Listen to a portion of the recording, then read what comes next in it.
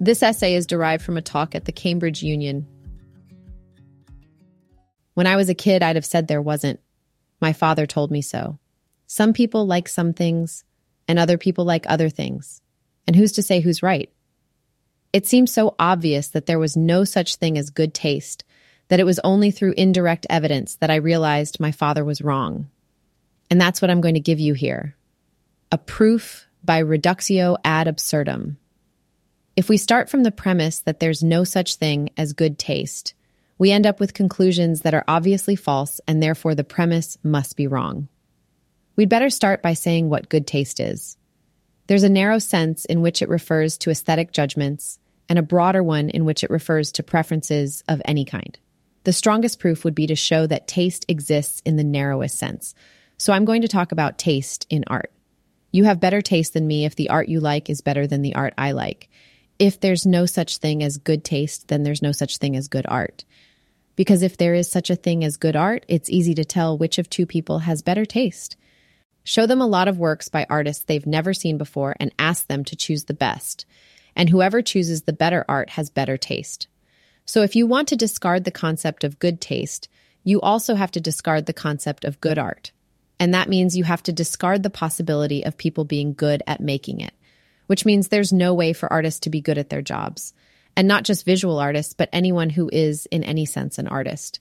You can't have good actors or novelists or composers or dancers either. You can have popular novelists, but not good ones. We don't realize how far we'd have to go if we discarded the concept of good taste, because we don't even debate the most obvious cases.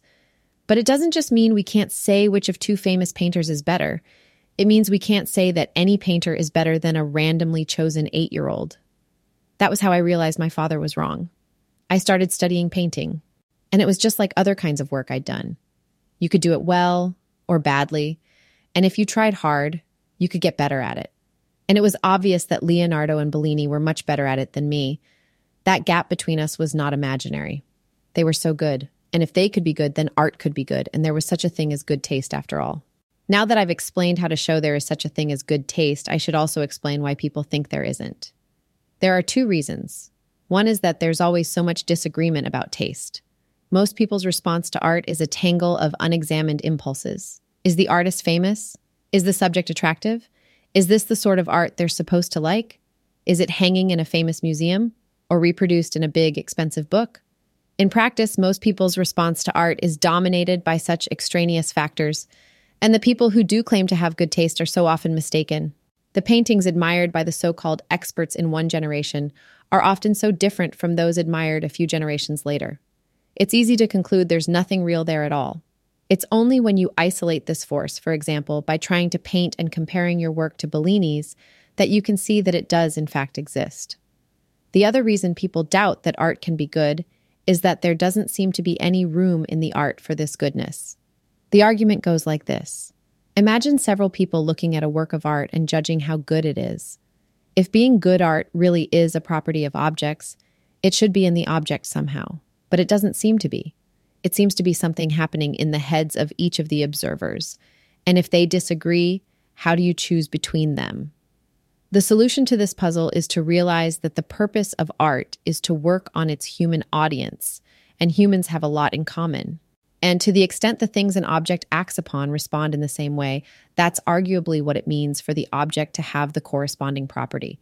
If everything a particle interacts with behaves as if the particle had a mass of m, then it has a mass of m. So the distinction between objective and subjective is not binary, but a matter of degree depending on how much the subjects have in common.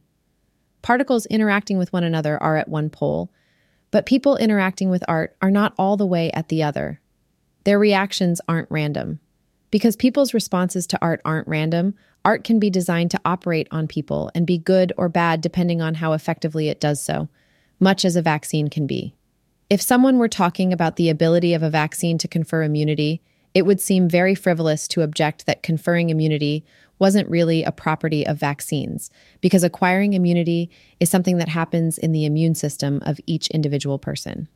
Sure, people's immune systems vary, and a vaccine that worked on one might not work on another, but that doesn't make it meaningless to talk about the effectiveness of a vaccine.